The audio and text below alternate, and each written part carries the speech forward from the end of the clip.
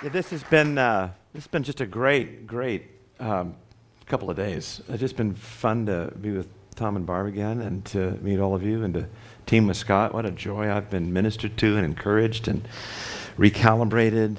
So good. So just thank you, Tom. Thank you for the opportunity. Hey, before I do my pace car thing, basically, by the way, Scott and I are going to tag team. I'm going to go first. He's going to go second. So you're going to get a couple of mini sermons strung together. And it's always kind of cool to hear multiple voices. Tom was mentioning about tag teaming. We're actually doing a lot more of that in our home fellowship as well. And it's really fun. It is really fun. So Scott and I are tag teaming. Before I set the pace for us this morning, for those of you who weren't here this weekend, just a quick note, 2 books back there. One devotional is on the character of God, 40 days, talking about some of the stuff maybe that's not always good to talk about, or a little less desirable to talk about, like when God is silent, and what about jealousy, and what about anger, and all those things that we see in God's character, and how do we see God through the lens of love. And then this one, Safe in the Father's Arms, for those who are hurting and going through challenges in life, and how God is our Father. So that's back there on the table. As Scott and I, along with Tom, processed a little bit the last couple of days, we realized that there was an important piece to cover about the person and the work of the Holy Spirit and what He does in us. We talk about the indwelling power of the Holy Spirit. We talk about Christ in us, the hope of glory.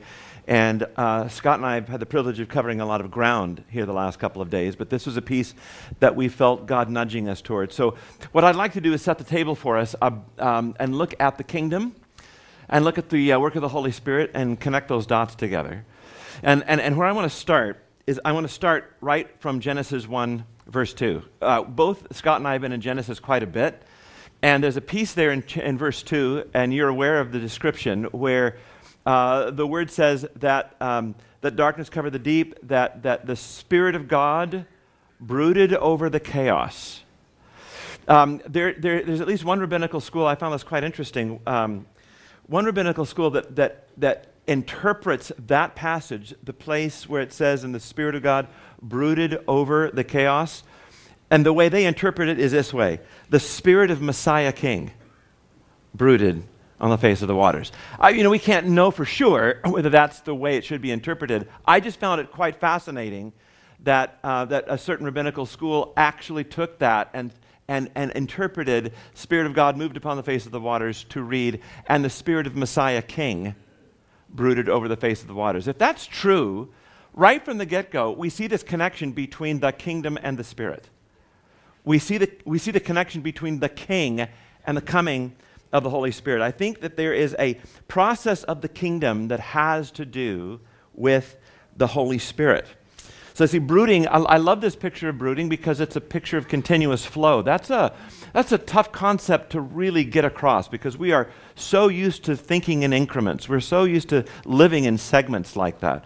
But when you think about the imagery of the Holy Spirit, wind, water, fire, every one of those images has a sense of flow to it. When does water stop? When does it start? When does fire stop? When does it start? I mean, obviously you can ignite it, but once the flame is burning, there's a continuousness to it. There's a continuousness to the wind. And there ought to be a certain kind of continuousness in our understanding of the work of the Holy Spirit, of relying on the Holy Spirit, of flowing in the Holy Spirit. Those can be nebulous terms, but I actually think they're very practical. And when we understand how we can flow in the Holy Spirit, life gets joyful. All right, so now I want to fast forward to Acts chapter 1. So you know the story there, Jesus, last day with his buds, and he is explaining to them what is about to happen. You shall receive power after the Holy Spirit comes upon you, and you shall be my witnesses. Okay, so let's frame it against the backdrop of their discussion. So the disciples were asking Jesus, okay, when will the kingdom come? When will the kingdom come? And obviously they were coming from their perspective of the kingdom being restored land, restored sovereignty for Israel, restored shalom. All of that meant something to them, but the kingdom coming to them had something to do with physicality. It had something to do with the reestablishment of them as a free people under the reign and rule of God. And that's true. That's a full understanding of the kingdom. So here are the disciples asking Jesus, so when's the kingdom going to come? And they're thinking, again, restored Israel, free Israel, the king reigning over Israel. And Jesus says, well, it's not for you to know the times and seasons, but you shall receive power after the Holy Spirit's come upon you. No, Jesus, okay, that's good. We've heard you talk about the Holy Spirit. All good with that. No, we're not talking about the Holy Spirit. We're talking about the kingdom. When is the kingdom coming? You shall receive power after the Holy Spirit comes upon you. No, Jesus, please, you're not getting us. We're talking about the kingdom here. We're not talking about the Holy Spirit. But maybe Jesus is answering the question. When is the kingdom coming? You shall receive power after the Holy Spirit comes upon you. I think that Jesus, now you go back to Genesis 1, if that's true, the spirit of Messiah King, there's a connection between kingdom and the Holy Spirit. I think Jesus is getting them and us right back to the core. I think Jesus is, in a way, not reinterpreting the kingdom, but regrounding the kingdom in an understanding of the work of the Holy Spirit. That's why you'll find that in the Gospels, that the kingdom is talked about over 60 times, 61, 62 times or so. In Paul's letters, the kingdom is talked about 8 times. Why?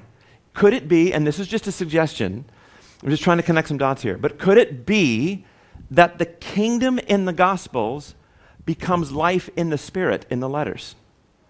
That life in the Spirit becomes a core understanding of how we understand the kingdom. Now that opens up an amazing, amazing treasure trove of truth and understanding. And Scott and I can just touch on a few things. I think I know where he's headed with the work of the Holy Spirit here in just a moment. My job is to sort of frame it for us, and I want to frame it against this backdrop of the connection between the kingdom and the Holy Spirit. And as we were talking about this last night, I do feel like the church in America is spending an inordinate amount of time trying to deal with temporary solves to long-term issues, especially in the political arena. Now, I'm all for being involved in politics and giving our voice. I think we need to be careful about how we connect politics to what we perceive to be a kingdom scaffold, right? And honestly steer clear of party politics, but not steer clear of politics, if we understand that involvement in the political process is a prophetic ministry from the church. We enter into the political arena as a prophetic word to our culture, and in that sense, there's a lot to be said for our involvement in the process. But if we are trying to solve issues in America through just a political means, or frankly, just in terms of interaction with our culture, and we don't understand how we as the people of God move in the life of God, move in the power of the Holy Spirit, and be the counterculture in our culture, I don't know that we are going to see the kind of revival and awakening that Dan was praying about. And I think we're kind of setting ourselves up for a little bit of disappointment when we say we're going to see America restored, and what we're thinking about is America restored to a certain picture of a Judeo-Christian America, that I don't think we're going to go backwards in time and reconstitute that. What we need to see is the church aligned to the kingdom so that we can present the alternative blueprint to the culture, and people can say, oh, so that's what God had in mind for the planet. Oh, we get it now because we see it modeled in the church. If we don't spend at least enough time as a church really tooling out and teasing out this understanding of how we align to and calibrate to the kingdom, if we don't spend at least as much time preparing there as we are involved, for example, in the political process now, then I think we're going to be disappointed. We may be praying for awakening 10 years from now. I believe that part of the awakening that God wants to bring is the overflow of a recalibration of the church to an understanding of the kingdom so that we can walk in this counterculture to our world. People can see, behold how they love one another. Behold how they work together. Look at how they walk together. Look at their way of relating at all spheres, from governance to family to work. Well, it's in that context that I want to, I'm bringing this brief word because I'm concerned, and we were sharing it at Tom and Barb's table last night, concerned that we might be a little short-sighted, and we need the long-term view of what the church looks like when she is aligned to the kingdom. And the work of the Holy Spirit has a lot to do with that. All right, so Jesus reinterprets or regrounds the kingdom, is a better word, regrounds the kingdom in the work and ministry of the Holy Spirit. Now, the second part of this, how do we work that out? How do we work that out? How do we allow the Holy Spirit to have place in our lives and in our ministries? I just going to bring out one little truth from Philippians 2:8 that I think will at least, again, flesh out this relationship between kingdom and the Holy Spirit and how it is that the Holy Spirit works in us and flows from within us. Philippians 2. Being found in human form, verse 8, Philippians 2:8, being found in human form, he, Christ, humbled himself by becoming obedient to the point of death, even death on a cross. Therefore God has highly exalted him, verse 9, and bestowed on him the name that is above every name, so that at the name of Jesus, every knee should bow in heaven and on earth and under the earth, and every tongue should confess that Jesus Christ is Lord, to the glory of God the Father. Therefore, my beloved, as you have always obeyed, so now not only as in my presence, but much more in my absence, work out your salvation. By the way, the word work out there is better translated carry out together. It's a very non-individualistic word. And a lot of times we look at that and we hear God say, work out your salvation as it's to you personally. Paul very much saw this as a corporate thing. Carry out together your own salvation. But nevertheless, it does say work out. So work out your own salvation with fear and trembling, for it is God who works in you, both to will and to work for his good pleasure. Now, I don't know how many times you've read this. I've certainly read it lots of times. And there's a part of me that wants to ask Paul to make up his mind. Or is it, Paul, you're saying, work out your salvation? Oh, yeah, but it's God working in you to will, to motivate, and to do of his good pleasure. Okay, so what is it? Is it me just passively receiving? Holy Spirit, you're going to will and do? Or is it me working out? It seems contradictory at first. But actually, in the setting of Paul's flow of thought, it's not at all. Because after this hymn to the work of Jesus Christ, it's concluded, and you know this passage here in Philippians 2 is one of the first hymns of the church. And he concludes this hymn with verse 9, God's exalted him so that every name would one day confess him as Lord. Every knee shall bow, every tongue confess that Jesus Christ is Lord. It's that exaltation of Jesus that gives us some understanding and builds the bridge between work out your salvation. Oh, by the way, he is in you to will and to do of his good pleasure. All of us really need motivation because we're not going to do much if we're not motivated to do it. And so when we talk about being motivated to walk as disciples, being motivated to commit to small groups, being motivated to keep our relationships clean, being motivated to connect to our culture, being motivated to be Jesus in our world. You know, we can hear those things and we can move with zest for a while and then we start flagging, and we need some other kind of motivation. And so, you know, as a pastor, I will sometimes find myself, gosh, how many ways can I reframe the relationship issue? What new angle can I come with on faith? We need to walk in faith, okay? People have heard 50 gazillion messages on faith. Okay, what new angle can I come at so people can get re-energized? And you know what? If the Holy Spirit is in you to do the willing, there is a fountainhead of motivation already in you that never runs dry. It takes care of the motivation issue if we understand it. So how is it, Holy Spirit, that I can give place to you? How is it that I can be an open person to you so that the wellspring of the Holy Spirit can bubble up within and do the willing and the doing? I think we miss out on some of the joy of God doing the willing in us, the motivating in us. in order for us to consistently walk in the truths we know we need to walk in. This is where Paul's thought in verse 9 and 12 of focusing us on the exaltation of Christ is so very important. So here's the way it goes. All right, here's Paul's flow of thought. In verse 9 to 11, he really wants to focus us on Christ's full authority. This full authority is now made available to you. His full authority made available to you. So aren't you looking forward to that day when everything wraps up, however that looks like, and every tongue's going to confess, and every knee's going to bow, Amen, that Jesus Christ is Lord to the glory of God the Father? Amen. Will Jesus have more authority then? No. So what are we waiting for?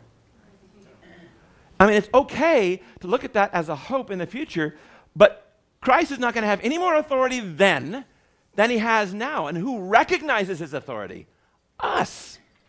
So part of Paul's thought here is, look, this authority of Christ is available to us. Sometimes, I don't think we understand where the exaltation plays in the whole work of the atonement.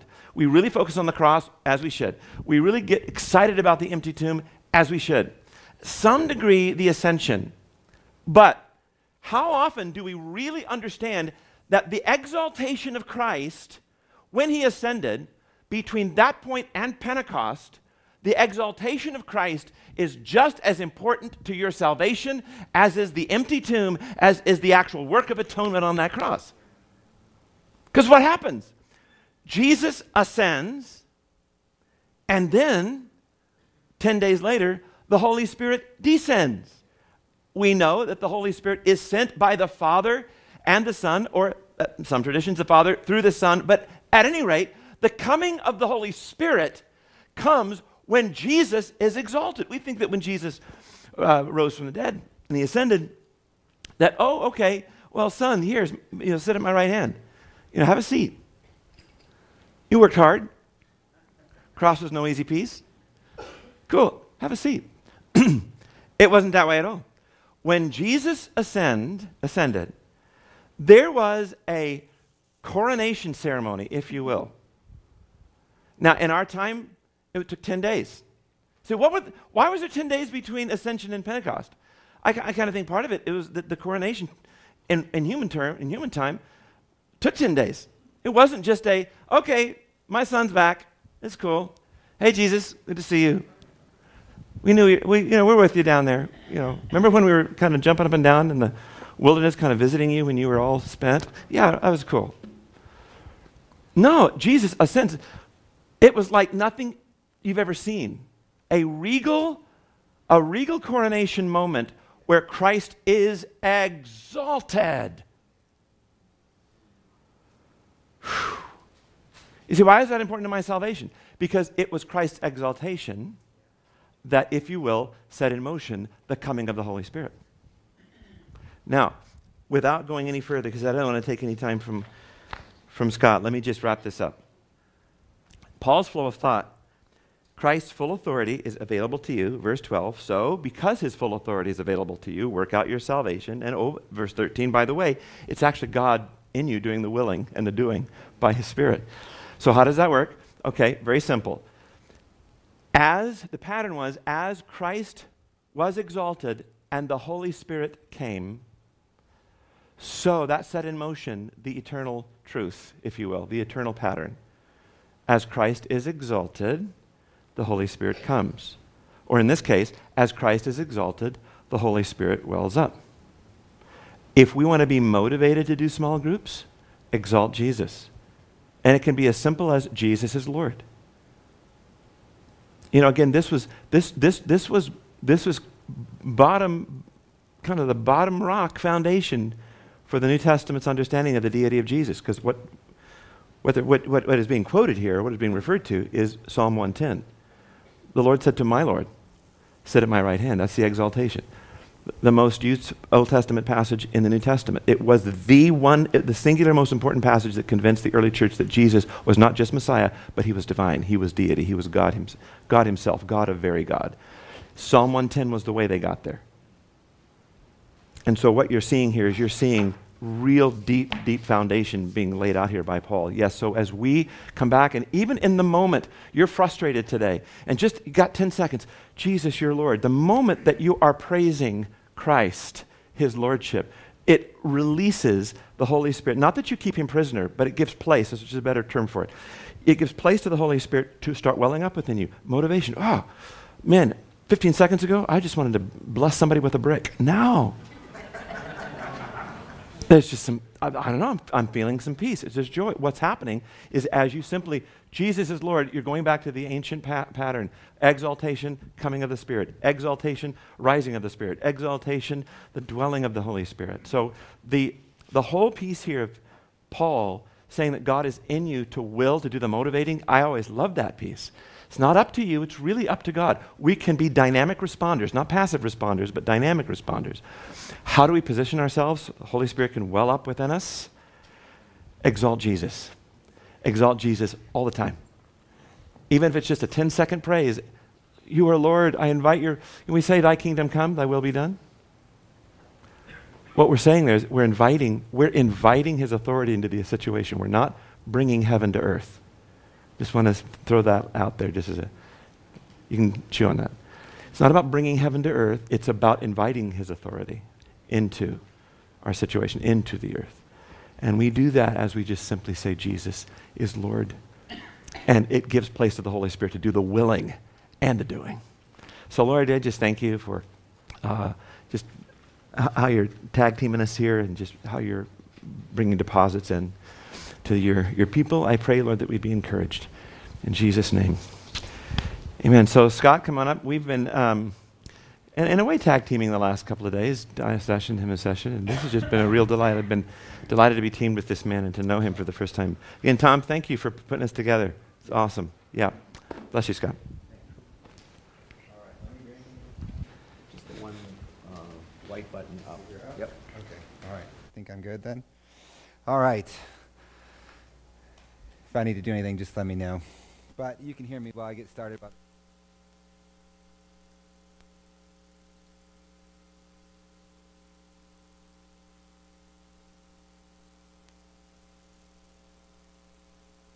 guys, as listeners, it's a lot of work. For those of you who've been here for the several days, it's more work than you realize to listen, isn't it? I was saying to someone in the bathroom, it's funny when you sit in conferences all day, you go home exhausted sometimes. You're like, oh, I did a sit, but I'm exhausted. So appreciate that and all the work with the worship teams and different people at worship. It was great. And again, really great intro this morning, Steve. I mean, just that foundation you laid. I mean, those are big things he's saying right there that are kind of whole worldview shaping things. That we need to walk in, and it's great stuff. I'm going to try in my session to just talk particularly about the one aspect of, okay, if the kingdom of God's in the Holy Spirit, like he said, and the coming of the Holy Spirit. Yeah. I might have not done something I should have.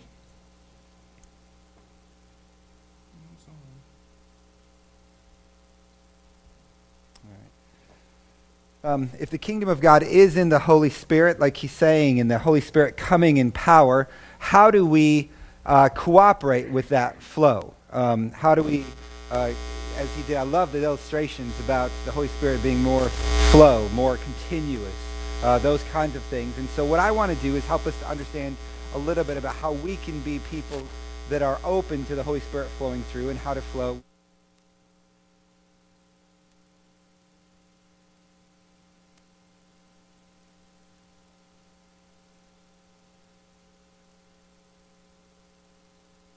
But you don't know how it operates. An electrician knows how to get that flow of electricity to the right places, for the lights to turn on, for the TV to work, for all of those kinds of things. So I want to talk some about how the Holy Spirit tends to move in different ways so that we can walk in the power of the Holy Spirit. But before I do that, let me just read a couple scriptures to you, just to put back in our heads this commission to bring the kingdom of God, just one aspect of it. It's bigger than what I'm going to talk about, but one aspect of it is seen in the power of God. And it says this in Matthew chapter 10. I'm going to begin reading in verses 1. You don't have to turn there if you don't want to. You can just read. This is the ESV, and it says this. And he called to him his 12 disciples and gave them authority over unclean spirits to cast them out and to heal every disease and every affliction. These 12 Jesus sent out, instructing them, "Go nowhere among the Gentiles and enter no town of the Samaritans, but rather go to the lost sheep of the house of Israel, and proclaim as you go, saying, the kingdom of heaven is at hand. Heal the sick, raise the dead, cleanse the lepers, cast out demons. You received without paying, give without pay." That's a pretty big assignment, isn't it? If you think about that, I mean, again, sometimes we passively read these, but if we're the 12 disciples sitting there, and Jesus says, okay, I've given you all authority over unclean spirits, to cast them out and to heal every disease and affliction. Okay, that's a big statement that's made. You're sitting there thinking, I need to process that. Okay, the kingdom has come in power. Jesus said, if I cast out demons by the Spirit of God, then the kingdom of God has come. I understand that healing authority I have, but that's still a little bit theoretical. But then as he goes on and he says, okay, so here's practically what I want you to do.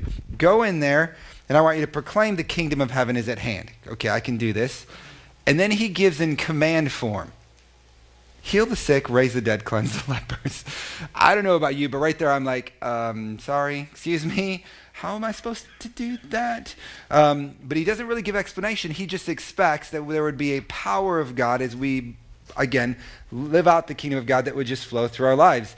So again, it's sobering, isn't it? That what should accompany in Jesus' commission, the proclamation that the kingdom has come, one of the things, not the only thing, but one of the things is power flowing through our lives into situations, right? Let's read in Luke chapter 10 for a second as he's commissioning the 72.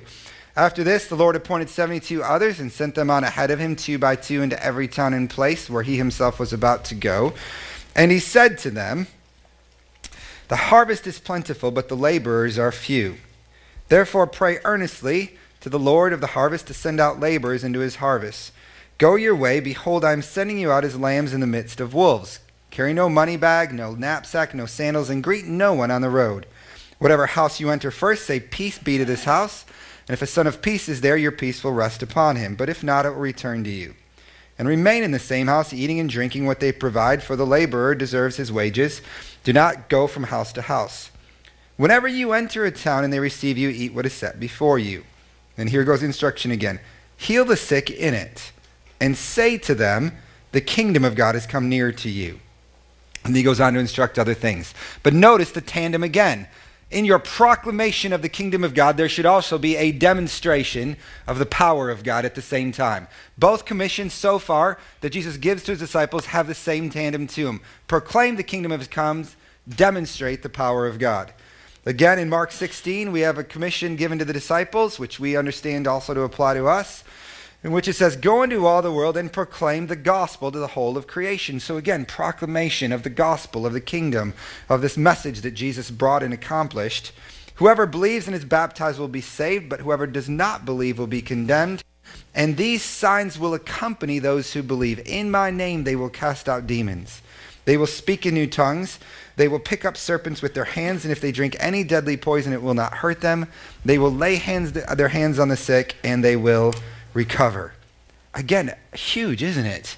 I want you to go out and proclaim this message, but in the proclamation of the message, there should also be a demonstration of power. That both of these things should always be going together. We shouldn't be seeking power without being rooted back into the message. It's not about the power, it's about the kingdom, as we've already heard this morning. This is what the power points to, but equally, it's not a powerless kingdom, but it's one because Jesus has all authority that is demonstrated even as we proclaim it.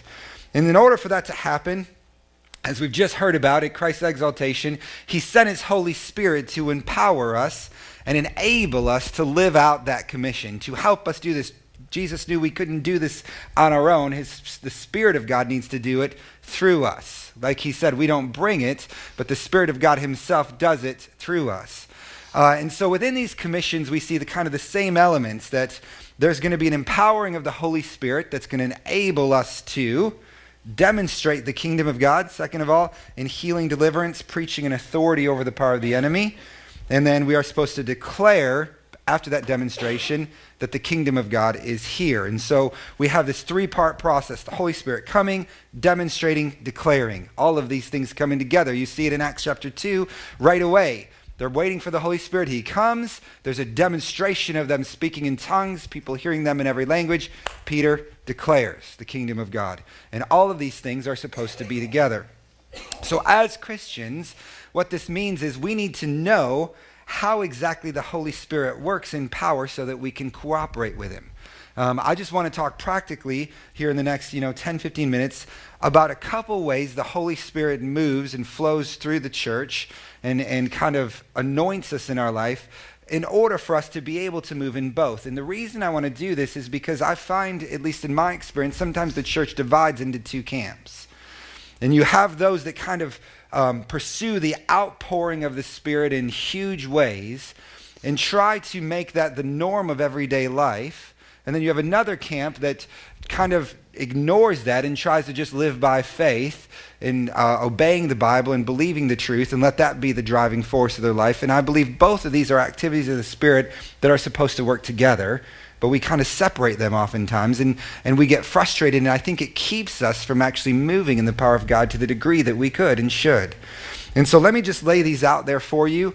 I'll just kind of refer to scriptures again for the sake of time. But the first one is this, that the Bible teaches this amazing thing happened, as Steve said, when Christ was exalted. For the first time in history, the Holy Spirit is coming to be poured out on all flesh. There were in the Old Testament, the Holy Spirit came on certain people at certain times in certain places. It wasn't poured out on everybody. And there was even this longing in the Old Testament. Moses said at one point in time when a certain group were able to prophesy, he says, I wish that all of God's people could be prophets and prophesy. And Joel prophesied about it, didn't he? That there'll be a day in the last days when I'll pour out my Spirit on all flesh, God said. Your sons and your daughters will prophesy, not just those who are near, but this is a promise for those who are far away. Everyone will have the Holy Spirit on them. And so the Bible teaches that there is an anointing of the Holy Spirit that comes upon us, and it remains. This is what it says in 1 John, that we can recognize truth. We don't always need someone to teach us, which is ironic because he's teaching us that we don't need someone to teach us. But nonetheless, he's saying we don't need someone to teach us because that anointing that's on the inside of you, it remains. It's always there. And so there is this presence of the Holy Spirit that comes when we're born again and filled with the Spirit that just remains in our life and that operates at all times. And this presence of the Holy Spirit is one of the ways the Holy Spirit will move in power through us. And this presence is there always. And this presence, so to speak, when it comes to power is tied very much to faith in God's word as we proclaim the message of God. What I mean by that is that it's an anointing and a faith that we can exercise at any time in our life, in any situation that we're in. If we're coming up to a situation where we're trying to share the gospel, the message of the kingdom to someone's sick there, we can say, hey, there's a promise in the Bible that says if we lay hands on the sick, they shall recover. I have faith for that. I just want to pray for you right now. And according to our faith for that, the person gets healed in those situations. The power of God flows through us, and we can do that at any time. It's something that's accessed again by our faith in the Word of God because the Holy Spirit is always there. It's like the woman with the issue of blood that she just knew if I touched him, I would be healed. There was no special outpouring happening. Jesus wasn't even healing people. She just had faith in the Word of God. She touched him. She was healed. Jesus turned, obviously said, who touched me? I know because this power that's resident in me at all times went out. And he turned and it was accessed by faith. And he said, woman, your faith has made you whole. Okay, just in that moment, there wasn't a special prophetic word, a word of knowledge, nothing. It was just there at all times. There's the passage in Luke chapter 14 where Jesus prays for these lepers. They don't immediately get healed, but they actually trust that they were healed. Jesus says, listen, go show yourselves to the priest, you're healed. Now, they weren't healed. It said that they were still the same, but they believed him, they trusted him, and as they went, it says they were healed. So again, in response, by faith, as they went, they were healed. This normal operation that's there by an anointing that's resonant within us because we trust in the word of God. There's the centurion and his servant. And the centurion who came to Jesus and said, hey, my servant needs to be healed. And Jesus says, I'll come pray for him. No, you don't need to come. You just speak the word. And I believe, by faith, because of the authority you have, that he'll be healed. So again, Jesus says, I've seen no greater faith in Israel. There's this power, this anointing that's released by faith, trusting in the word of God. Acts chapter 14, it says that Paul is preaching the gospel, and as he's preaching the gospel, he sees a man sitting there and sees that he has faith to be healed. And so then he takes him by the hand and declares healing over his life, and the person is healed. Again, Paul saw that he had faith. It wasn't a special outpouring, which we'll get to in a second. It was just as he's preaching the gospel, proclaiming, he saw faith, and when he saw faith, the healing took place. And so we can go passage after passage. James 5 says, hey, if any of you are sick, let him call on the elders of the church and let them again come and anoint him with oil, and the prayer of faith will heal the sick. A resident promise, and these promises are always there. Now, I know this raises lots of questions as to why some people do and don't get healed, but that's another sermon for another time.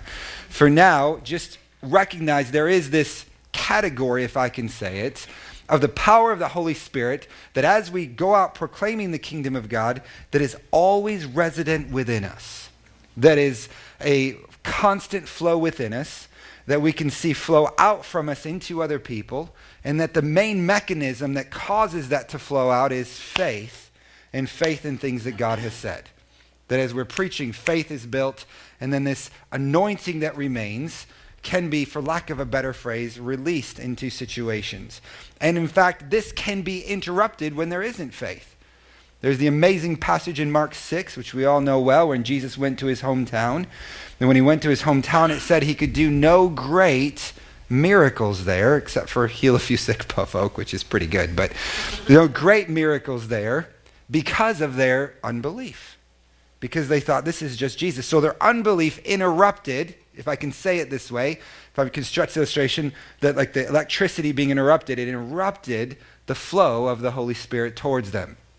That their lack of faith held it back. And so this is one way that we can move and live, and I want every Christian in here to know this is always resident within you if you are born again and filled with the Spirit. That you don't need another special outpouring to live and walk in this kind of power and authority that God's given you. What you do need to do is build yourself up on your most holy faith and nourish the faith of God within you to start to see these things happen more and to step out as you have faith in these things to see God do more things. And that's something that's always there for the church. Now, there's another way the Holy Spirit moves, though, and this is the distinction that I think is important. There are moments God pours his Holy Spirit out in unique ways in order to do something that isn't the normal operation by faith, but is something that God just does by his sovereign action. And this is, again, a distinction from the other one. This is a unique and special outpouring of God. Again, if you kind of sum this up in Scripture, it comes to do three different things, one of which is sometimes this unique pouring is something that comes on someone for a particular task. God comes and says, okay, I want Steve to be a teacher, and I'm going to anoint him to be a teacher. Now, there is a sense in which there's a resident anointing in all of us, and we can all teach each other, right? But there are some of us that are uniquely anointed to teach. And it's a different kind of measure. And he didn't earn it by a degree, and he didn't study for it. He didn't just say, I'm going to have faith to be a teacher, so I am one. God just did it. Do you follow that? He makes him to be it. It's something God does by his own sovereign choice. It's tough for us because it's not something God does for everybody. This isn't something everybody can ask for. And in resident anointing, you can take any promise of God and everyone can ask for it. But God never promised to make everybody teachers. It's something he uniquely does with one individual, makes him a teacher, and then it's a different kind of power that flows. So first of all, he does this to anoint people for tasks. Second of all, he does this at times in particular places and seasons. Pours it out in a particular place or for a particular season. We tend to call these revivals in our language. Just at a moment in time, God in his sovereignty decides to do something. Now, we try to study those and say, okay, well, they were praying and they were doing this, and I believe those things probably matter, but there are lots of places that pray as well and nothing happens. That God just sovereignly says, I'm going to do something special right here. And when you read those stories, they say it's almost like someone flipped a switch. Just one night, bam. There was just this presence of God. Everything changed. It goes for a season, then it all of a sudden seems to stop. That God just does this because there's something unique he wants to do. Sometimes there are times of refreshing, the Bible says. Repent and turn to God, that times of refreshing. Sometimes he's just refreshing his church. Sometimes he's causing an influx of people to be born again. There are just different things he's doing, and these tend to be longer periods of time. Then the third way he comes in a special outpouring is just in a moment. It's maybe not a long season, but God just does a supernatural miracle in a moment. Okay, just right now comes, someone is just set free. Again, not according to kind of a normal operation, but something that's just in a moment, even at times when there's no faith present. And in all of these things, it's always God's sovereign choice. It's always some kind of extraordinary or extraordinary miracle, and it's something that's not promised at all times. You felt it's not promised to everyone at all times, but it's only something that God does at certain times. Now let me, again, I'm going to try to get this done. Let me give you just a few minutes here to try to say how this matters in our daily life.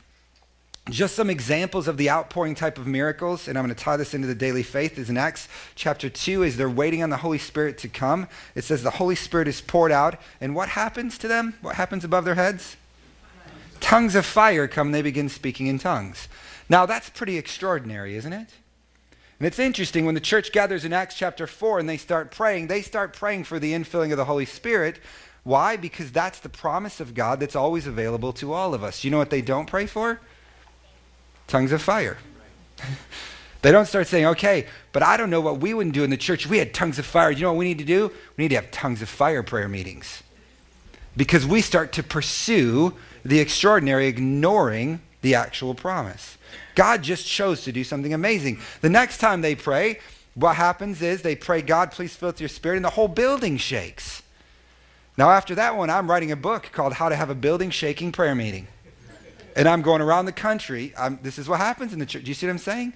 But God didn't promise to shake buildings, but he did promise to fill you with the Holy Spirit. And so we don't get unappreciative of the building shaking. Thank you, God, you did this. But the next time we go to pray, do you know what they prayed for? God, just fill us with your Spirit. And again, if no building shook and no tongues came, that's okay, because by faith we can still walk in the power of God. And this is a distinction we don't get, and we start to become chasers of experience instead of people who walk in the power of God with our ear open and our spirits open to God doing something extraordinary. It says that Paul, in Acts chapter 13, there's a magician who is kind of taunting him, and he turns to the magician and he says, you know, you always corrupt the truths of God. God's going to strike you blind for a season. That's a pretty extraordinary miracle, isn't it? The guy lost his sight. Again, that doesn't become our promise that anybody who's an enemy of God, we can walk around and say, you're going to be blind for a season. It's not what we can do, but we recognize that God does those things. You follow this? There's another occasion where the Bible says Paul was doing extraordinary miracles. That's the phrase, not just miracles, but extraordinary, even to the point that people were getting healed by his handkerchief. I realize this may step on some toes. Paul didn't start sending out handkerchiefs after that. It's not what he did, because there's nowhere in the Bible where that promise is made. But he did go on to keep laying hands on the sick, because that promise. Am I saying the handkerchiefs aren't important? No, this matters too. This is another way the Holy Spirit moves, but it's not the constant moving of the Holy Spirit that can always flow through our lives. It was an abnormal action of God. So let me, just to put this together, there's, again, one more, and then I'll tie this all up. There's one in Acts chapter, when is this one? This is in Acts. Just look up 16 to 17. There's the occasion when Paul preaches the gospel in Philippi, gets thrown in prison. They start to worship God, Paul and Silas. God shakes the prison, breaks their chains. They walk out free. Philippian jailer gets born again. A church starts. It goes on into chapter 17 when Paul goes to the next town. And it's really interesting, because when it comes to the next town, it says Paul goes into the synagogues to preach the gospel to Jews, as was his custom. I find that strange, because if I had just come out of an experience in which I was in prison and the whole thing was shaken and I was set free, I'm pretty sure I'm leading with that in the next town. And I'm like, yeah, but you want to know what? This just happened to me, and I'm here to preach to you how to have prison shaking environment. But it's not what he did. Instead, he preached his normal custom. They came against him, and do you know what he did this time? He snuck out in the middle of the night.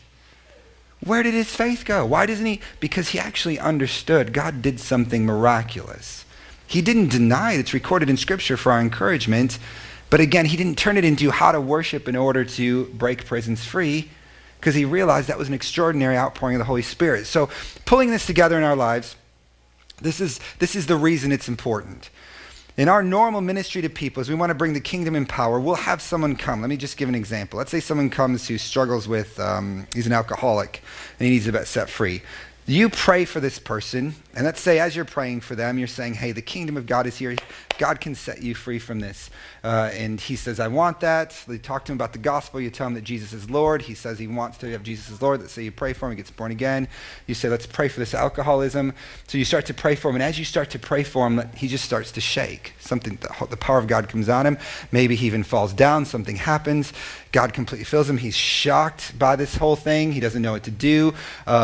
In fact, we had an unsaved guy in the church in Cadillac when I was there, which we went and prayed for him and laid hands on him. The power of God came on him this way. He fell down, and in the middle of the meeting, he's like, what the F just happened to me?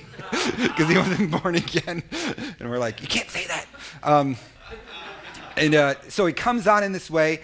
The guy gets up, and he's set free from alcoholism. In the moment of time, never has another desire to drink. Never even tempted to drink. Isn't that fantastic? But here's the danger that happens. The next person comes up, struggling with alcoholism, and I start to pray for him, and what do I subtly start to do? I start to look for shaking, and there's not any shaking happening, so I need to pray harder. Something's not going right here. And I pray for him, and nothing happens, and he feels nothing, and he starts to doubt whether he's actually set free. And he's calling the next day and saying, I really want to drink. I heard this guy, and he never wanted to drink again. What's wrong with me? Because we don't recognize, well, hold on a second. No, God did set you free. Because the ordinary anointing of God, which is such a weird thing to say, resides within you. We prayed for you. God came with you. And you just right now, there is the Spirit of God within you, which is lusting or desiring against the spirit of the flesh. So there's also something in you right now that doesn't want to drink, isn't there? And he's like, well, yeah, I mean, there is something. So here's what we need to do. We need to build on that. We need to start to build your faith in the promise of God that you can resist this temptation, because greater is he that is in you than he that is in the world. And even though you face this struggle every single day of your life, you can win this struggle every single day of your life, because the resident power of God that's there all the time can keep you free, and you can live completely free your entire life. And that itself is a different kind of miracle. But we don't build that because we start to chase this over here. This is what charismatics tend to do. And so what ends up happening is the charismatic circles are always chasing this, and people aren't growing up in their faith. People aren't learning to live in the ordinary, again, I hate that phrase, but ordinary anointing of God. I remember I was reading Kenneth Hagin, and he was talking about the healing revivals in the 50s, and he was saying it was so easy to get people healed. You didn't even have to have faith. God was doing something extraordinary. He said, but the minute that revival stopped, it was interesting because many of those healing evangelists did not know how to minister in faith to people for healing, and so their ministries just died because they never grew up in faith. You follow that? And so what I'm saying by this is we need to walk in the power of God. What does that mean? That we need to sit and wait for some outpouring? No. We need to start to build ourselves up in our faith, to trust the promises of God, to start to minister to people out of the anointing that always resides in us. And as we do that, we constantly keep our ear open to God doing something sovereign, supernatural, and unusual. That he speaks to us, or as something supernatural starts coming, we don't put God in a box and say, oh no, God can't do these things. He might do something really strange. And when he does something really strange, we rejoice in that and we thank him for it. And then the very next time we move forward in the ordinary power of God that's always in our life. And I believe as we do this both and, we'll see more of the power of God flowing through our lives in the church, instead of just waiting for this extraordinary while doing nothing, or being the type of church that's living in the ordinary, but always ignoring the possibility of the extraordinary breaking in which God may want to do something unusual with us. You follow that? But if we live in the ordinary power of God, I think we'll see both. Amen? All right, so if the worship team could come back up. I just want to pray for us, and then I'll hand it over to them. Jesus, we just want to say thank you for achieving such a great salvation for us and giving it to us as a gift.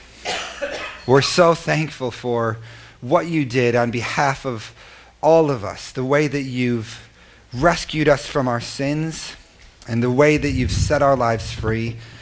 And that you didn't just then leave us, but as we heard about earlier, you fill us with your Spirit to make us willing to follow your will, to will and to do according to your good pleasure, God. We're just so thankful that you give us power to live in the good of everything that you've won for us. And God, we say we want to be a people that cooperate with you, that are an easy people that you can flow through in the power of God, both in our own actions and in our ministry to other people.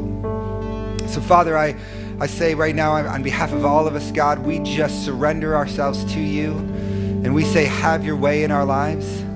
We'll be a people that have faith in your promises to move and do the things that you've called us to do. And we also ask you, God, to pour out your Spirit in extraordinary ways.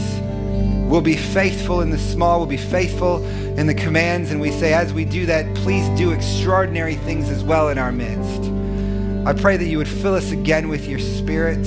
Even now, right now as I'm praying, I pray you pour out your Holy Spirit on everyone in this room and fill us afresh with your Holy Spirit, God. That we can be people that see the kingdom of God worked out through our lives, God. We commit ourselves to your glory, God, and to your kingdom being exalted through us. In Jesus' name, God.